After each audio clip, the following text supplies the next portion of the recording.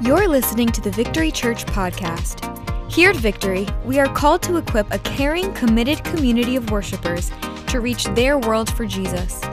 We hope you're encouraged by this week's message.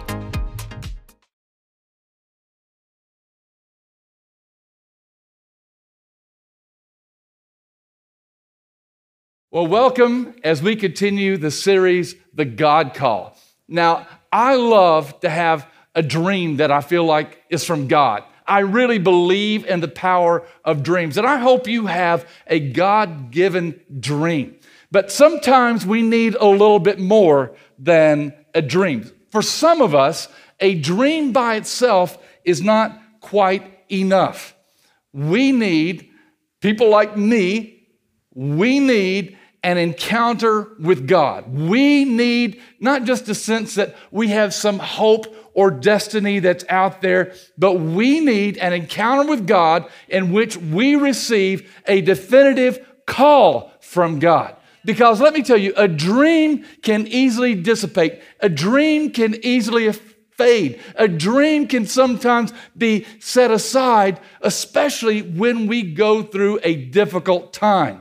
It's easy for our hopes and dreams to be dashed. But when we have an encounter with God, when we have a call from God, when we hear His voice in a way that is indisputable and undeniable, then even though the forces of hell, even though the greatest powers on earth be arrayed against us, we can stick it out. A call will help us to move forward. We're looking tonight at Moses, and I'm not going to try to say that Moses' call is exactly the same process that all of us have to go through, because the Bible is full of men and women who receive God's call, and God speaks to them differently. But there are some things about Moses' call that might very well apply to your life and to all of us. And so we want to consider Moses. Moses was a man who had a dream. Moses even had a dream that was definitely connected to his call. It was definitely tied to his destiny. But Moses got way ahead of God's call, way ahead of God's plan, and he ended up, in many respects, losing his dream. He gave up on it. Moses had an idea that God was going to use him to set the people of Israel free from their slavery in Egypt. And in Acts chapter 7, we have the words of Stephen. And it's a fantastic summary of Moses' life. And Stephen talks about how Moses was born into slavery at a time when Pharaoh had ordered that all the Hebrew baby boys be killed. But Moses was no ordinary child. His parents recognized something unique about his destiny. They saved him from that death. He was discovered by Pharaoh's daughter. Pharaoh's daughter took him as her very own son. He was raised with an awareness that he was a Hebrew, but he was also raised in the wisdom of the Egyptians. And even Stephen says about him that he was powerful in speech and action. I know a lot of times we like to say, oh, he stuttered and that sort of thing, because later on he said he was slow of speech. But as a young man, he was powerful in speech and action. And at the age of 40, he decided to go visit the Hebrews as they were laboring in their slavery. And he saw an Egyptian foreman beating a Hebrew slave. And Moses steps in to defend his fellow Hebrew, kills the Egyptian, and then ends up getting in trouble and having to flee for his life.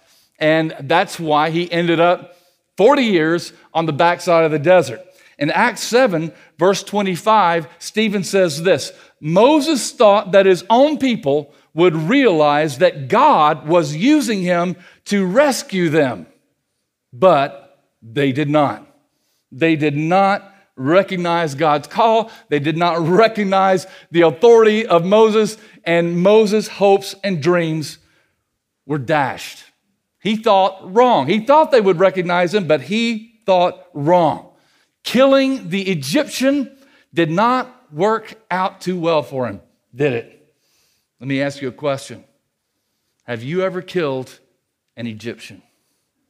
Now, I'm not talking about literally, but figuratively. Have you ever gotten ahead of God, taken things into your own hands, followed through on your plan, yet maybe a dream from God, but done in such a way that it was all by your power and your plans and your timeline? You killed an Egyptian and it didn't work out too well for you. I've killed an Egyptian or two in my life. Not literally, but figuratively, like Moses, in going ahead and doing something that really God had not called me to. Now, God has called me to be a witness. God has called me to be a mouthpiece for Him. God has called me to be a leader. I know that about God's call in my life. But as a young believer in college, I had the opportunity to run for the presidency of my fraternity. And can I just tell you, looking back on it now, this many years later, I can tell you, God did not call me to that position. God did not call me, and I knew it. I didn't know it for sure that He had not called me, but I did not have a sense of God's calling for sure, and I even had a lot of questions, and I wondered, I had a very great dis-ease about accepting that position. But, even my mentor said, Ed, it'll be a great platform to be a witness on the college campus. And, that I am called to. And can I just say, I won the presidency, and it was miserable. It did not enhance my witness at all. In fact, I'm trying to lead a fraternity who had no interest in things about God in a different direction, and all it produced was frustration in me and frustration in my fraternity brothers, when I would have been a lot better off just to be a fraternity brother and love them and be a witness as just an everyday student.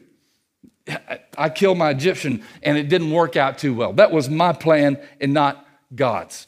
So in Moses' case, what went wrong? How did he miss it so bad? I think he got ahead of God. By about 40 years, he got ahead of God.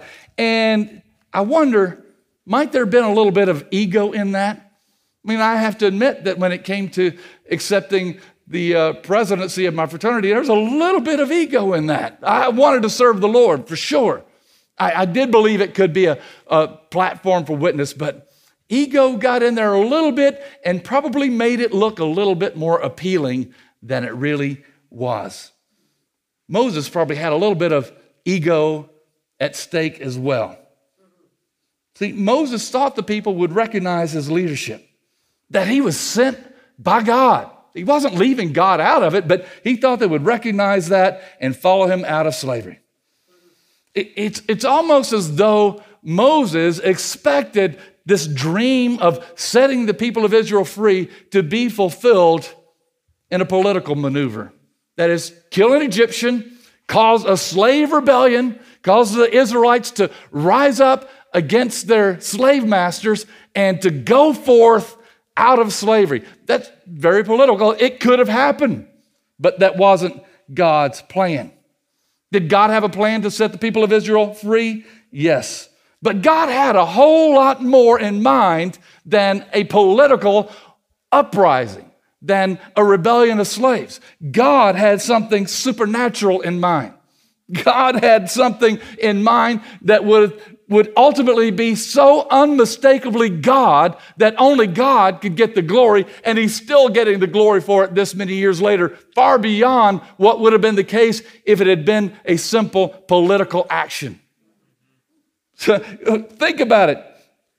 Ultimately, there would be a supernatural showdown with 10 plagues against Egypt, each plague representing a judgment of God against the false gods of Egypt. God has something more in mind. I mean, can you imagine the 10 Commandments movie if they didn't have all the supernatural elements? I mean, where would Charlton Heston be without the supernatural? See, God had something so much more in mind than Moses did. And can I just say that if you're trying to fulfill a dream in your strength and in your timing, I guarantee you God has something so much more in mind than you do. So God's plan was bigger than Moses' big dream.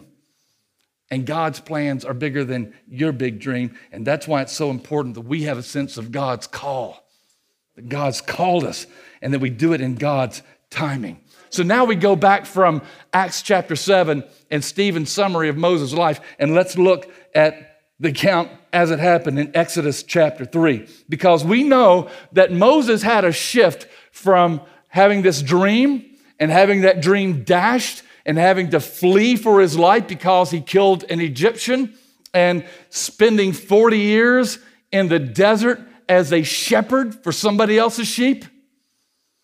But God intervened. You know, I can tell you ahead of time that God intervenes through a supernatural event. The burning bush, a bush that was on fire but was not being consumed. And we're going to pick up that story in Exodus chapter 3, verse 1. And we're going to break it down and walk through this passage.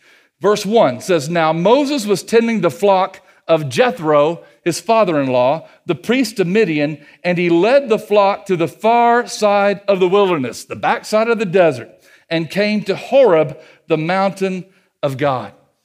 What was the occasion for Moses' call? Not the dream now. The dream's been dashed, but now the call of God. The occasion was that Moses met the Lord on a mountaintop in the wilderness. That might suggest that sometimes we just need to get away to hear from God. And I love that. It's true. Sometimes we do. In fact, later on, Moses would come back to this same mountain and go spend 40 days in prayer and fasting to receive the law, the 10 Commandments.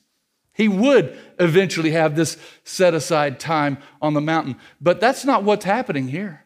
What's happening on this occasion in Exodus chapter 3 is that Moses is simply doing his job. He is just doing menial work as a shepherd. Not even his own sheep. My call was as I was just going on a routine walk from one side of the campus to the other when somebody prayed for me and I heard God's voice in that. A lot of times God just loves to meet people in the everydayness of their routine life. God just loves to do that. You see that with Jesus calling Peter and John, fishermen. Hey, come follow me, I'll make you a fisher of men. You see that with God calling David from shepherding his father's flocks to becoming shepherd of Israel, a king of Israel. You see it in so many different ways. God seems to just love to grab people where they are in their everyday world. And I think part of that is, God likes people who work. God likes to work through people who will work, who are not necessarily lazy. I don't see too many people who are lazy in some kind of secular world, but then they're on fire for the Lord. Usually, God takes somebody who is faithful, who's faithful with a little, and he can then give them more.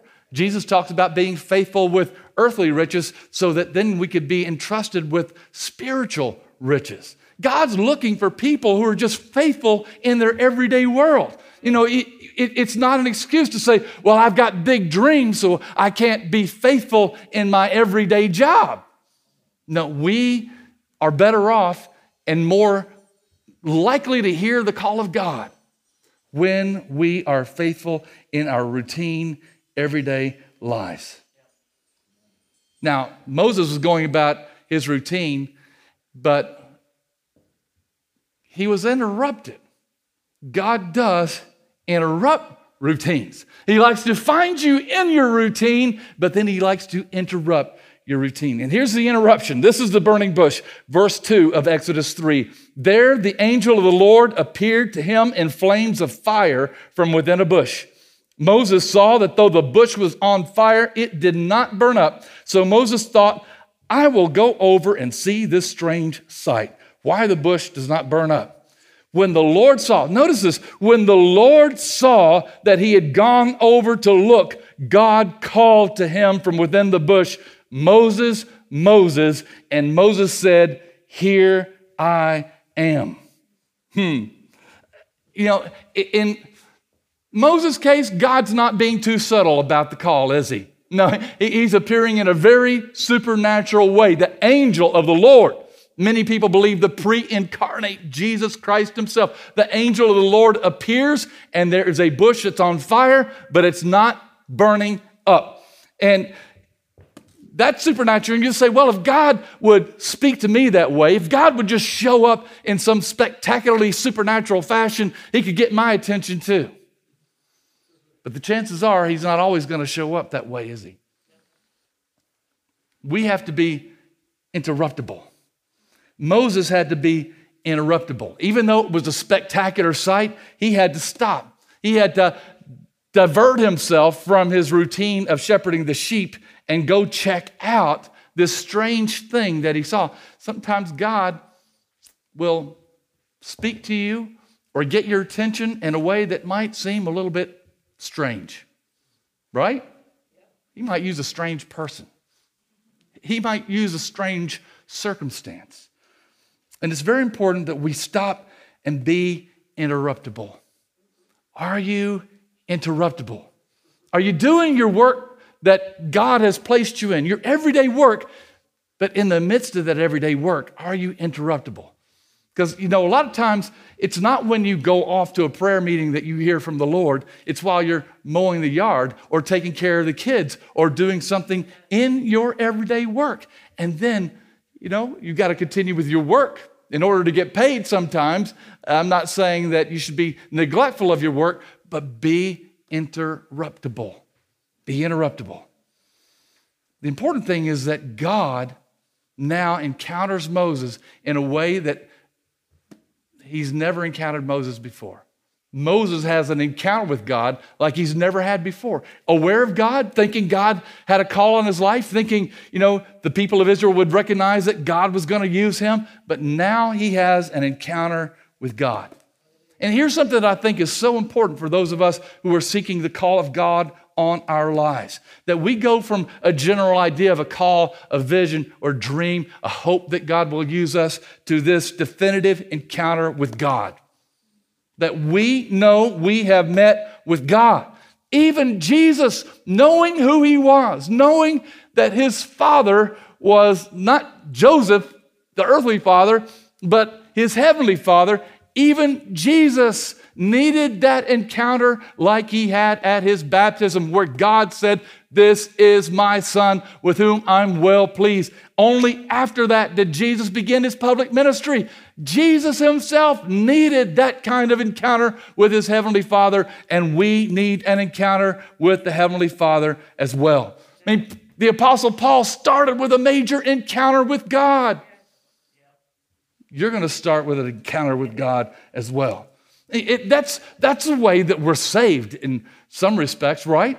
Isn't it true? It's with an encounter with God. I love John Wesley. He's my hero in the faith. I love the way that God worked through him and the supernatural. And Wesley revolutionized the world when he taught good Anglican church people that going to church regularly was not enough, that giving money to the church regularly was not enough, that being baptized as a baby was not enough, and not even that being baptized as an adult was enough. What he said was that you must have an experience with God. That was revolutionary at the time. In fact, some historians of the church believe that John Wesley was the most influential figure in church history after the Apostle Paul. Some people see him as even more influential than Martin Luther. We can debate that. But Wesley taught that you must have an experience with God. And that message was not always well received. He walked into a bunch of comfortable church people and told them, you're not okay with God because you've not had a God encounter. And they ran him out, sometimes violently, but it changed the world. And I would say today, we still need an encounter with God. Even being a member of a great church like Victory Church is not enough. You need an encounter with God. And if you're watching this on some screen somewhere, you are invited into an encounter with God right where you are. We need that encounter. And let's remember this. we're not just going after a supernatural experience. We're going after God. Or probably better said, God's going after you. God's going after us. This is where we have to remember, like my wife taught last week, the most important element of the call is not the what or the when or the where, but the who. The who of the call. Exodus 3, verse 5, God begins to let Moses know who he's encountered. Verse 5, do not come any closer, God said. Take off your sandals, for the place where you are standing is holy ground. Then he said, I am the God of your father, the God of Abraham, the God of Isaac, and the God of Jacob. At this, Moses hid his face because he was afraid to look at God. The Lord said, I have indeed seen the misery of my people in Egypt. I have heard them crying out because of their slave drivers, and I am concerned about their suffering. So I have come down to rescue them from the hand of the Egyptians and to bring them up out of that land into a good and spacious land, a land flowing with milk and honey, the home of the Canaanites, Hittites, Amorites, Perizzites, Hivites, and Jebusites.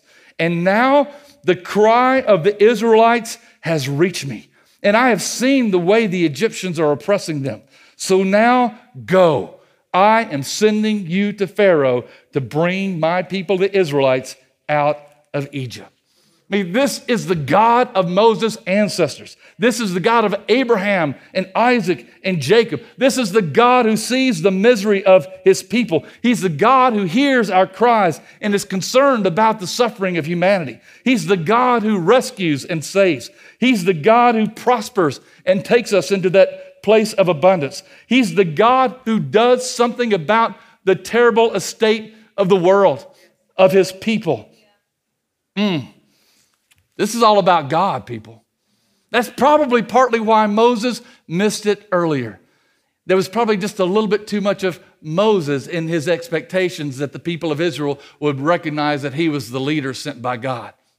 He had not had an encounter with God like this. And our encounter is not going to be exactly the same. And it might not be spectacular in any way except for what happens within our hearts and our souls in a spectacular personal encounter with God. But it's all about God. It's all about God. God is calling you. God is calling you. God is calling you. This is a place to take off your shoes. You are on holy ground. You are in the presence of God. This is all about him. And then God says to Moses, okay, now I am sending you. Now I'm sending you. Moses is ready. And so Moses says, well, it's about time, God. I was ready 40 years ago. Is that the way Moses responds? No, Moses protests. In verse 11, it says, but Moses said to God, who am I that I should go to Pharaoh and bring the Israelites out of Egypt? He has doubt. Who am I? Who am I? It's easy to play down that question, but can I just suggest it's a legitimate question? Who am I? Why? Because as great as Moses was, trained in the wisdom of the Egyptians, great in speech and in action, he was not qualified for this job. He was not qualified. God's qualifications are what qualifies Moses. And we need to know that. Who am I? Who am I? It's all right to have that doubt if that doubt leads you to the right solution, to the right answer. I'm not saying to be a people of doubt and to be lacking in faith. That's not what I'm saying. But I'm saying it's legitimate to say, who am I? David says, who is man that you're mindful of him? It's legitimate to say, who am I? Because God has an answer to that question if we'll listen to it. And God's answer is, I'm with you. Verse 12, and God said, I will be with you, and this will be the sign to you that it is I who have sent you. When you've brought the people out of Egypt, you will worship on this mountain. What does that say? It says the presence of God is what qualifies you. Man, hopefully I preach decently enough and exegetically sound, and I do my research and I do my studies. You know, I've got a doctorate in biblical preaching. I love to use those tools. But can I just tell you, those don't qualify me to preach? No. The only thing that could qualify me to preach, really, to do anything for the Lord that would remotely help and bless somebody else, is the presence of God. It's the presence of God. God must be with you in your fulfillment of God's call on your life. You might say, who am I? But God says, I'm with you. I'm with you. It's my presence that makes a difference. In Acts chapter 4, you have the early disciples who are followers of Jesus, and they're chastised and told not to preach in Jesus' name, and they rise up and they preach anyway. And it says that the religious leaders took note that even though they were uneducated men, that they had been with Jesus. Acts 4:13. May people take note not of our individual qualifications, our pedigrees, our educational attainments, or any of those things, but that we have been with God, that we've been with Jesus. It's the presence of Jesus that qualifies us.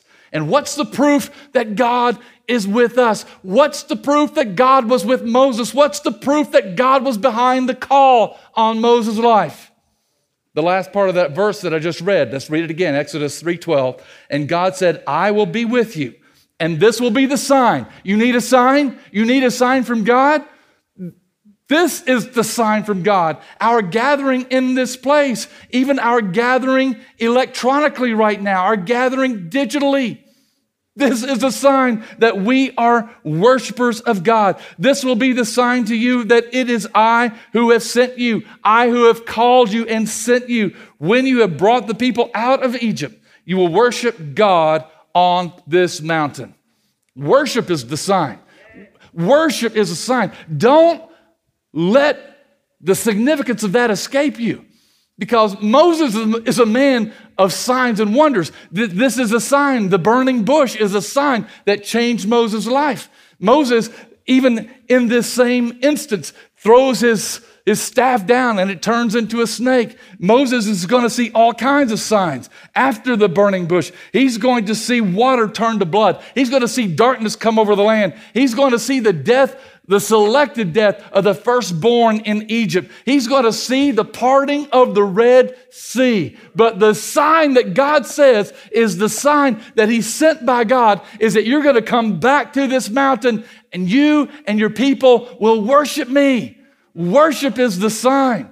Worship is the sign. And, that's another good reason to take off our shoes, to recognize we're on holy ground. We're in the presence of God, and the proper response to this God who is such a great God, a loving God, a delivering God, a God who wants to bless and prosper you, a God who fulfills His promises to you and to your ancestors, is to worship Him. We worship you, God. We are a community of worshipers because we've been set free from slavery by this great God. His presence is with us. He's called us. He sent us, and we worship God out of that. Will you worship God? If you're called by God, you're called to be a worshiper. There is no way around that. I said that Moses' example is unique to Moses, and we can gain some insights from certain principles. But let me tell you, this is an inescapable principle for all followers of Jesus. We are called to be worshipers. Our Father is looking for those who will worship Him in spirit and in truth. He's looking for true worshipers, and it is those who have received God's call on their lives, who know that we're not qualified, but God's presence qualifies us, who then are called to be worshipers. That's a primary calling upon each one of our lives. Will you worship? Will you worship? Will you bow down before Him today? Will you bow your heart and life before Him? Will you let Him qualify you to fulfill His call in a way that goes far beyond your own hopes and dreams? Would you say yes to Jesus today? And this is true whether we are away from God or whether we have been following Jesus for a long time, but we might be like Moses after 40 years on the backside of the desert. We might have given up on our dreams, but God has called us to worship. He's called us to serve, and I believe God is going to be renewing some dreams in each one of your lives. But it starts with surrender to Jesus. It starts with surrender to Him.